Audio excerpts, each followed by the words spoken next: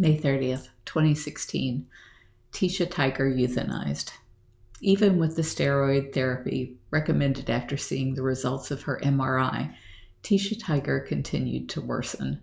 On May 24th, she nearly choked to death because she wasn't mobile enough to cough up a small chunk of meat. We began cutting her food into even smaller pieces and feeding her on a stick to make it easier on her, but on Friday, the 27th, she took her last walk. She walked out to her pool where she could lay in the misting breeze of her fan and look out over the lake. She continued to eat and took her meds, but her body was failing and she could no longer walk. When I saw that she was unable to get out of her own waste, I asked Dr. Wynn to come ease her to the other side. Her transition was peaceful and her suffering has ended, but I will miss her gentle spirit. Final report on Tisha Tiger. My hands were shaking all the way up my arms and vibrating my torso. It was the emotional tension of what was going to happen next and the physical tension of holding the Y pole in such a way to ensure that the vet wouldn't take a bite to her face and making sure that the touch against Tisha's neck was only feather light. She had been sedated 20 minutes earlier and appeared to be completely unconscious, but you just never know when a big cat will wake with no warning, or if some muscle spasm might cause them to chomp at the air. Usually this was Jamie's role, but she was on an inbound flight from St. Kitts, where she and Dr. Justin Borstein, her husband, and our other volunteer vet had been lecturing to the 200 vet students there.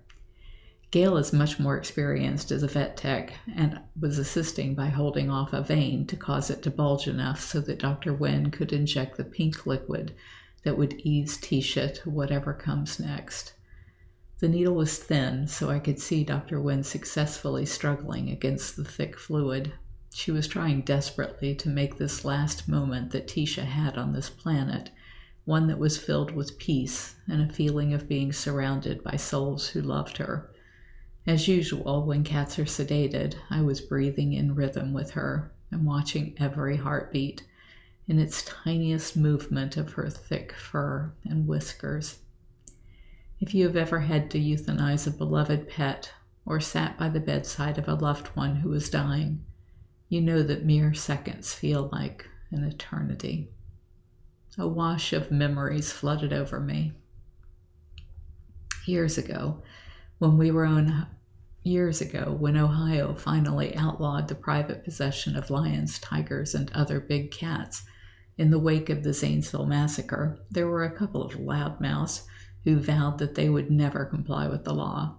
The reasons they gave in the ensuing legal battles was that there's nowhere for their cats to go. I always assume these big cat breeders and exploiters are lying, but give them the benefit of the doubt and contact them to let them know that there are accredited sanctuaries who will make sure the cats find permanent homes. I contacted Stapleton, but he didn't return my emails or post to his social pages.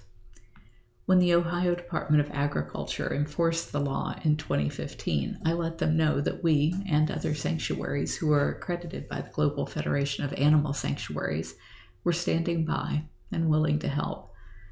Having dealt with us before, the Ohio Department of Ag knew that we were the best equipped to deal with the health issues they were seeing in one of Stapleton's 5 tigers. At the time of confiscation, they noticed that she did not stand, even when darted.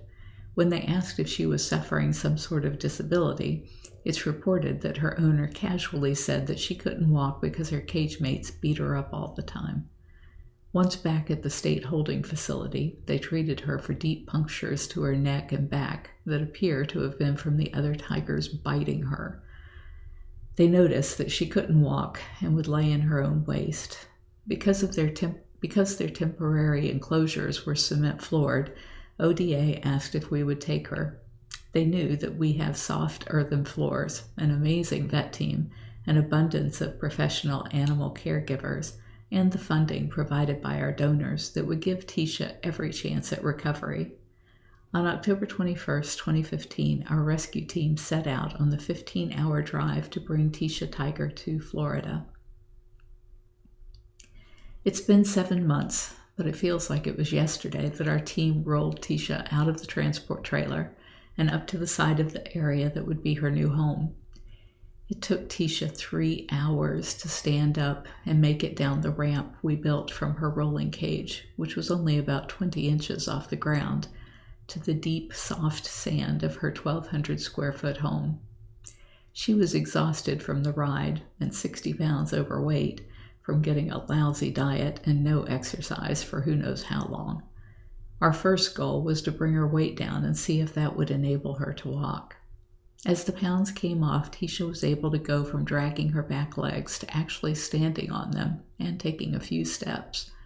As she got stronger, she was able to pull herself into and out of her pool and delighted everyone with her antics. She would hold her breath and try to catch the little fish and blow bubbles out of her nose. I remember Tisha getting her first Halloween pumpkin. I loved seeing her enjoy a life free from the abuse that surely had been inflicted on her by people and cage mates in that tiny barren cage she lived in for the 13 years prior.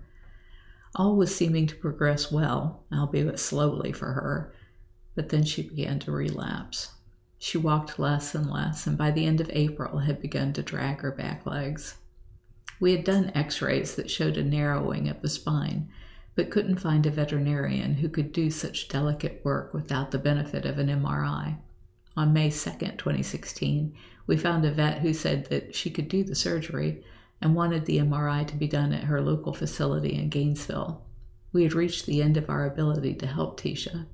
As much as we hated the idea of loading her up for the 2.5-hour trip to the University of Florida's large animal hospital, we knew it was her only chance. I never expected her to return from that trip, as the stress of the MRI and the surgery, either one, could be the end of her. What the MRI showed was that there were 15 places along her back that had bulging discs and defects pinching her spinal cord. The vet said they were so bad and been going on for so long that there was nothing she could do surgically. We thought that would be the end of it, but she encouraged us by suggesting that we treat her with steroids